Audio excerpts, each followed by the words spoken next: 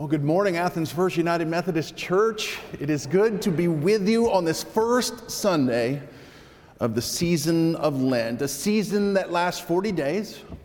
We're together, we travel with Jesus, we journey to Jerusalem, we follow Jesus all the way to the cross. And so this morning, we actually are kicking off our Lenten sermon series. For the next 6 weeks, we're going to be looking at 12 of the people who knew Jesus the best. We're going to look at the life and the faith of Jesus' 12 disciples. And what we're going to do every week is we're going to take an in-depth look at one of them, and we're going to discover not only who they were and some information about them, but hopefully we can discover what they teach us about living a life of discipleship, that we can learn what they teach us about following Jesus. So this morning we start with the most well-known of all of Jesus' disciples. This morning we start with a disciple named Simon Peter. And of course the reason why he's the most well-known is because his name appears in the Gospels 155 times. The only name that appears more times than his is Jesus. Not only does he have the most lines of all the disciples in the Gospels, he has the most attention paid to him by Matthew, Mark, Luke, and John. And every time the 12 disciples are listed out in any of the Gospels, Peter's name is always first. So it is an appropriate thing for us to start with this disciple named Simon Peter. And while there are a lot of different passages that we could look at that I think give us insight to who he was and what he was all about, I think perhaps the most definitive is the one we'll read this morning from Matthew chapter 16. This is where Simon is given his nickname Peter. Hear how Matthew tells this story. Now when Jesus came to the region of Caesarea Philippi, he asked his disciples, "Who do people say that the Son of Man is?" The disciples replied, "Some say John the Baptist, others say Elijah, others still say Jeremiah or one of the prophets. But what about you?" he asked. "Who do you say that I am?" Simon Peter replied, "You are the Messiah, the Son of the living God." Jesus replied, "Blessed are you, Simon, son of Jonah, for this was revealed to you not by flesh and blood, but by my Father in heaven. And I tell you that you are now Peter, and on this rock I will build my church, and the gates of Hades will not overcome it. I will give you the keys of the kingdom of heaven, and whatever you bind on earth will be bound in heaven, and whatever you loose on earth will be loosed in heaven." Then he ordered his disciples not to tell anyone that he was the Messiah. From that time on, Jesus began to explain to his disciples that he must go to Jerusalem and suffer many things at the hands of the elders, the chief priests, and the teachers of the law, and that he must be killed, and on the third day be raised to life. Peter then took him aside, and he began to rebuke him, saying, "Never, Lord, this shall never happen to you." But Jesus turned to Peter and said, "Get behind me, Satan, for you are a stumbling block to me. You do not have in mind the concerns of God, but merely human concerns." Then Jesus said to his disciples, "Whoever wants to be my disciple must deny themselves, take up their cross, and follow me. For whoever wants to save their life will lose it, but whoever loses their life for me will find it. What good will it be for someone to gain the whole world yet forfeit their soul? Or what can anyone give in exchange for their soul? For the Son of Man is going to come in his Father's glory and with all of his angels, and then he will reward each person according to what they have done. Truly I tell you, some who are standing here will not taste death before they see the Son of Man coming in his kingdom." This is the word of God for the people of God. Thanks be to God. Let us pray. Oh God, as we begin this 40-day journey called Lent, we ask that you would guide our steps.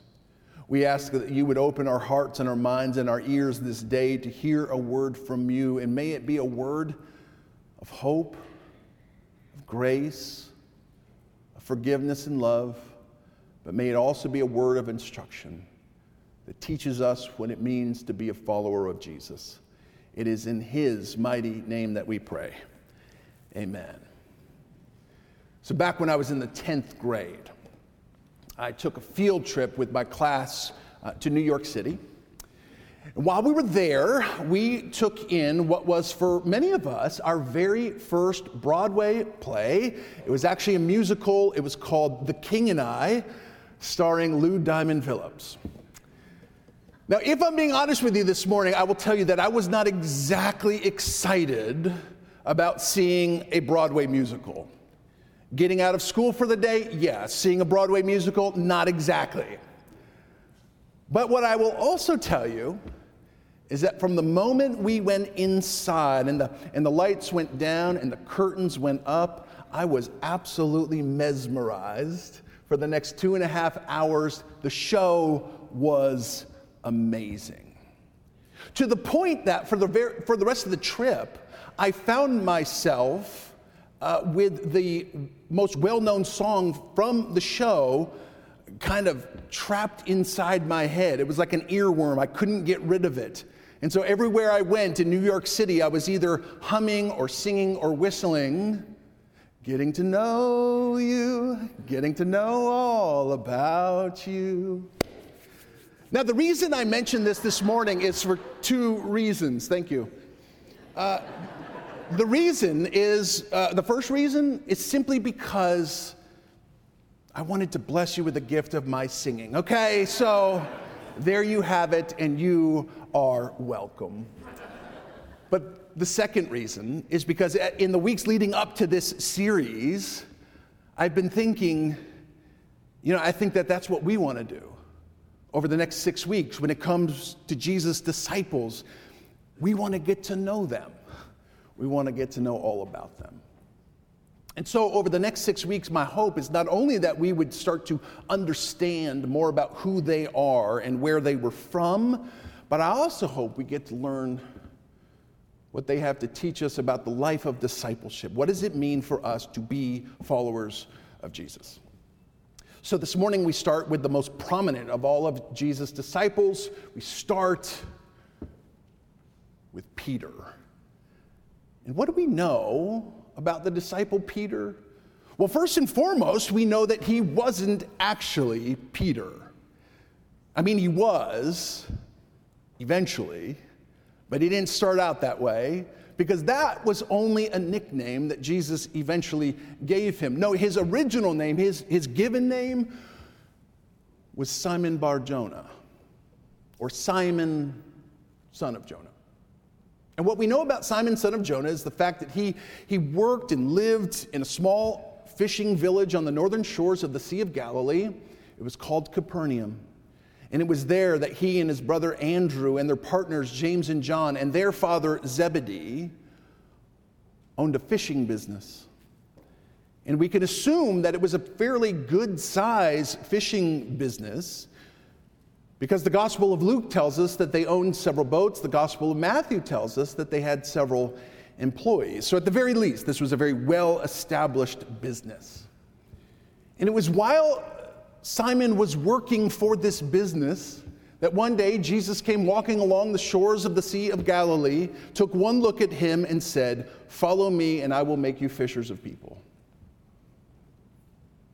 And that's all it took. In that moment, Simon Peter dropped everything and he followed Jesus all the days of his life. Now, what's interesting is when you think about the moment that he said yes, like from the very moment that he dropped his nets and said, "I will go wherever you tell me to," Simon Peter got to see a lot of stuff. I mean, it starts in chapter 4. We read all the way up to chapter 16 today, and in between those 2 chapters, there's a lot of things that Peter got to experience and to witness. For instance, he got to witness exorcisms and healings.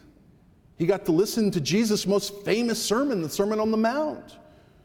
He got to be witness to a resurrection of a little girl that Jesus literally raised from the dead. He got to hear some of Jesus' famous teachings. He got to hear some of Jesus' famous parables. He even got to see Jesus walk on water. And so I think by the time that we get to the story we read in chapter 16, what Matthew wants us to know is Simon Peter's been around for a while. Simon Peter's seen a lot of things, probably to the point where he asked himself more than a time or two, so who is this man?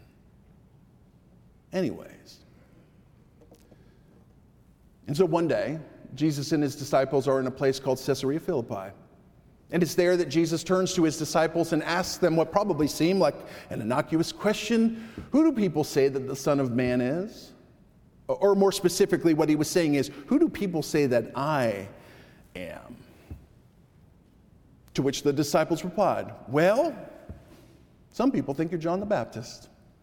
Some people think you're Elijah. Others think that you're Jeremiah or one of the other prophets. In other words, what the disciples were saying to Jesus is, the people, they think you're a pretty big deal. They think you are one of the greatest figures of the faith. Indeed, they think that you're a prophet. To which Jesus then said, okay, that's nice and all, but what about you? Who do you say that I am?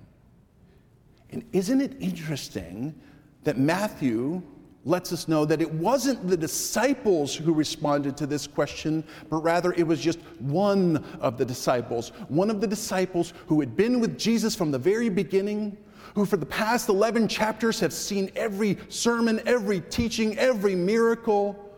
It was one specific disciple who stood up boldly and courageously and made his profession. The disciple was Simon Peter, who stood up and said, you are the Messiah, the Son of the living God. For Simon Peter, this was his way of saying to Jesus, you're not just one of the great figures of the faith.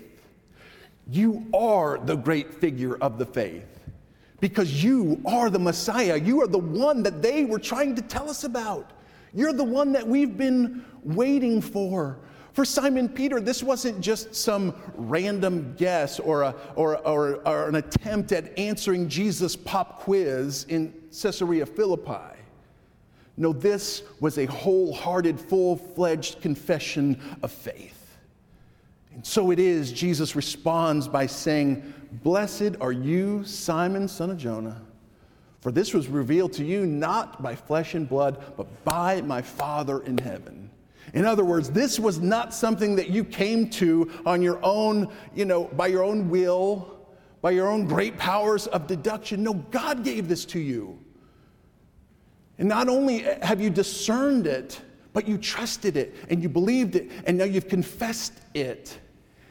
And so from this day forward, he says, you will no longer be Simon. No, now you will be Petros. You are Peter. You're the rock. And on this rock, I will build my church. Maybe I'm wrong, but I have to think that this was one of the greatest moments in Simon Peter's life. I mean, don't you think? Don't you think, at least on the Mount Rushmore of great moments in his life, this had to make at least the top 4? Because just think about what Jesus said to him. He said, dude, you're the rock.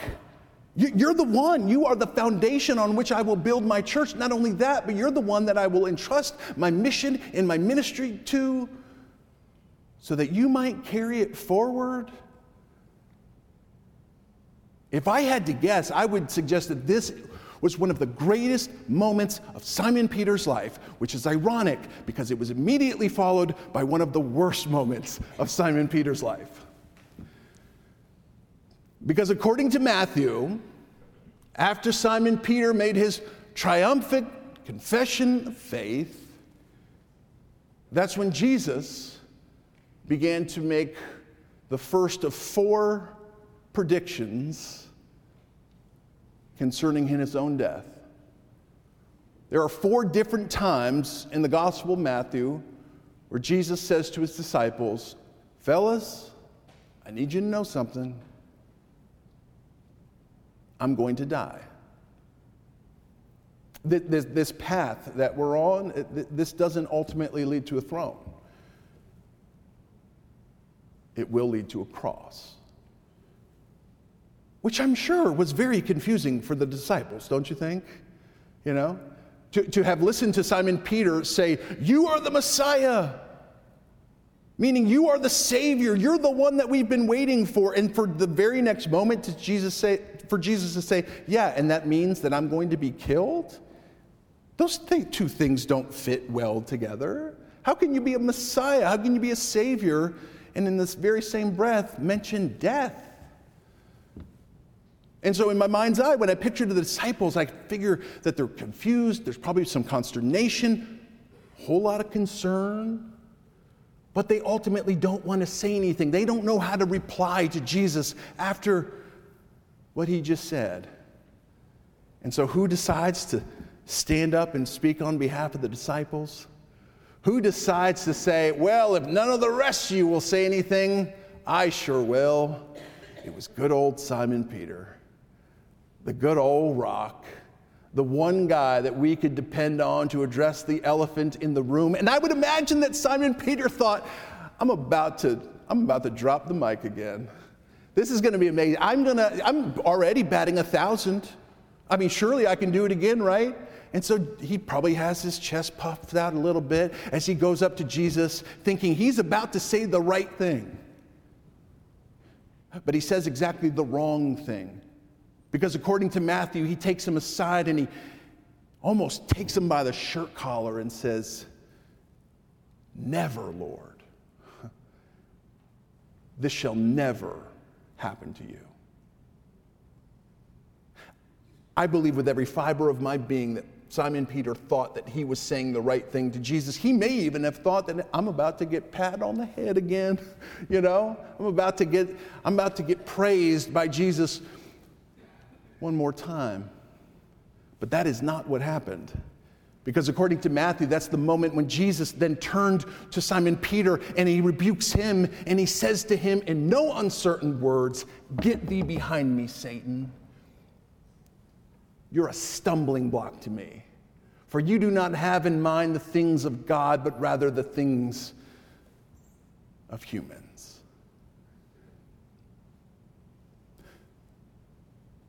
Maybe it's just me, but I have to think that that was one of the worst moments of Simon Peter's life. Because you realize what Jesus just said to him? I mean, in the blink of an eye, he went from calling him the rock to calling him the block, meaning the stumbling block, that is literally standing in the way of where Jesus is trying to get to. In one breath, Jesus said, "You are the foundation on which I will build my church." And in the next, he's saying, "You are a hindrance to me. I need you to get out of my way." This had to have been one of the worst moments of Simon Peter's life. To the point that when they were leaving Caesarea Philippi, like when they were heading down the mountain as they were going to their next place of ministry, I'm guessing that Simon Peter was probably beating himself up. I don't know if that's what you would have done, but I know that that's what I would do. I would have been kicking myself. I would have been like, "Really, Jeremy? Come on. You had to go there? You had to put your foot in your mouth to that degree? I mean, goodness gracious." And I would even imagine that Simon Peter wondered if he had ruined things permanently with Jesus. That at some point Jesus was going to turn to him and say, "Hey, listen, you know what? On second thought, Simon, let's not call you Peter. Let's not call you the rock. I mean, I hoped that that's who you could be. I was thinking that's who you could be, but clearly I was wrong. So let's just go back to calling you just plain old Simon. How about that? Because clearly you don't have what it takes." If I had been in Simon Peter's shoes, I would have been waiting for the moment when Jesus turned around and said, "Sorry, bud, but you're just not cutting it. I need you to leave. But do you know what Simon Peter didn't realize yet? What I am absolutely convinced that Simon Peter did not realize in that moment is that when Jesus called him the rock, he didn't call him the rock because of who he already was. He called him the rock because of who God was calling him to be. In other words, he didn't look at Simon Peter and say, now there's a guy who's got it all together. There's a guy who's got it figured out. I mean, you are everything I could have hoped for. You are fully equipped for everything that could possibly come your way. You are the foundation on which I want to build my church. No, when he looked at Simon Peter, he realized that he was simply someone that God would equip along the way. That God would shape and mold and form into who he was calling him to become. Jesus didn't call him the rock because of who he was, but rather because of who he was becoming. That's why when Jesus rebuked Peter, he used some very specific language. He said, "Get behind me." And why would Jesus say, "Get behind me"? Because just a few verses later, he says, "If anyone would come after me, they must deny themselves, take up their cross, and what? Follow me." And you cannot follow Jesus unless you're behind him. Maybe that's a good thought for us as we head into the season of Lent. Maybe that's a good question for all of us this morning. Where are you in relationship to Jesus? Are you behind him? Or are you, like so many of us tend to be, are you in front of him? Are you the kind of person who's always 2 steps ahead, saying, "Jesus, why don't you just take a seat in the back seat of the car? I got the wheel, okay? I know where we're going. I know what I want us to do. I know what the roadmap is, so just trust me, I'll lead the way." Are you in front of Jesus? Or are you where you're supposed to be? Are you behind him? Because it's only when we're behind him that we can say, "Where you go, I'll go. What you do, I'll do. And where you lead, I will follow." Now, earlier this week, I had the opportunity to go to what is easily one of my least favorite places in all the world. I got to go to Marietta, Georgia. And I probably said that wrong. It's not my least favorite place. It's just that I don't like the traffic that is required to get to Marietta, okay? I hate 285 and 75 and 85. I hate it all. And so I really didn't want to go to Marietta, except that I got to serve on our annual conference's Board of Ordained Ministry, which, if you're not familiar, that is a group of clergy and laity from all around North Georgia who have one job. We interview candidates for ordained ministry. Well, on Monday, we got to interview this young man who was an absolute delight. For the sake of the story, I'll call him Steve. And Steve, I remember he came into the room. There were about 9 of us that were going to interview him, and he sat down, and we just had a really good conversation. Well, to kick things off, we thought that we might start with, kind of like a softball question, like a tell us your story of your calling into ministry kind of thing. And so I simply said to Steve, "So Steve, tell us how you got here." And I remember he looked at us and he smiled and he said, "Well, for starters, this wasn't a part of my plan." I said, "Really? If this wasn't your plan, what was your plan?" And he said, "Well, to be honest with you, for most of my life, I thought I was going to be a professional gamer." I said, "What?" He said, I wanted to play video games professionally. And I said, "That's a thing?" Because I'm really good at Mario. I was like, second career, hello. And so I said, "What games do you play?" And he listed like 5 or 6 games that I had never heard of before. Made me feel really old. I almost deferred him just on that alone. But nevertheless, he said, "Yeah, that's what I wanted to be." Because when I was growing up in high school, he said, "I went to church, but I was not a person of faith. Most Sundays I would sneak out of church, go to the gas station across the street, eat some chips and soda, and then come back by the time the reverend was finishing up. He said, I was not a person of faith in high school, but when I got to college, he said, that's where I met Jesus. That's where I was met with the power and the reality of Jesus. And he said, during my years in college, I heard Jesus say to me, I want you to serve my church. He said, which was totally bizarre to me because I said, Lord, that's not possible. You can't be calling me because, Lord, I'm an idiot. He literally said this to the Board of Ordained Ministries, that I'm an idiot. We said, you are? But nevertheless, he said, I told God that can't be because I don't have what it takes. To which Jesus said to him, these are his words, he said, but Jesus said, I do. And if you trust me, I will equip you with everything you need to answer the call. So that's how I got here, he said. It wasn't part of my plan,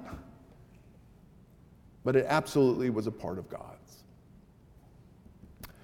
I wonder if God might be calling to you, be calling you to something during this season of Lent. I don't know. And maybe it's not something as heavy as like ordained ministry, but who knows? Maybe it is.